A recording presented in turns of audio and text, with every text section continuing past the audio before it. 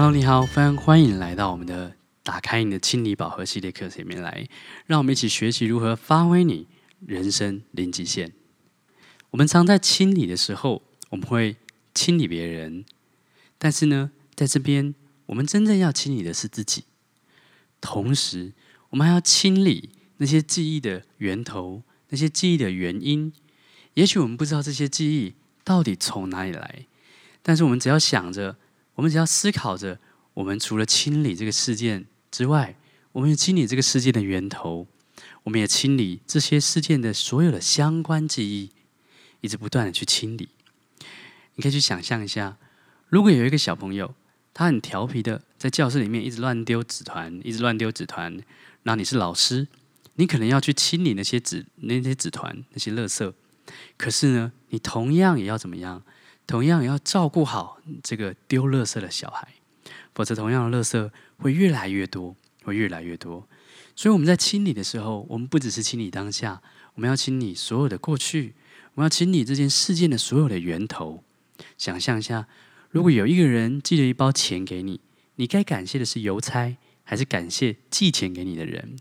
他们之间的关系是，邮差只是寄送这个钱的人，而寄钱的人是真正让你收到钱的原因，而收到钱只是你遇到的结果。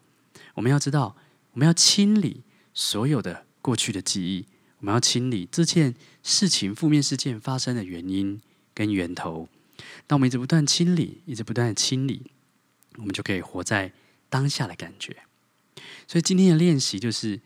请你列出来所有无法让你活在当下的记忆，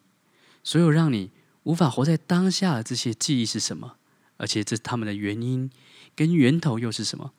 当你写下来之后，请你一个一个去对他们说：“我爱你，谢谢你，对不起，原谅我。”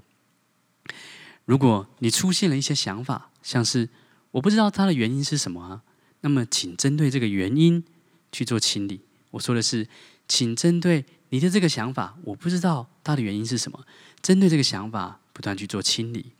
有时候有些记忆，他们被寄来的时候，忘了写上寄件人，但是我们一样要去感谢那个寄钱来的人，所以我们一样要寻找到，我们一样要，即使我们不知道他是谁，我们不知道他的源头是什么，我们一样朝着他，对着他说：“我爱你，谢谢你，对不起，原谅我。”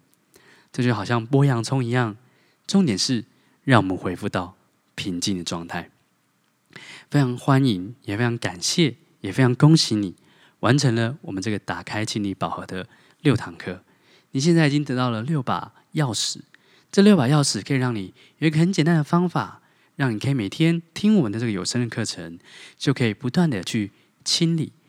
人生所有的一些记忆，所有的资讯，让你回归到零的状态。我们要感谢你的聆听，希望我们下一次的课程中再见喽，拜拜。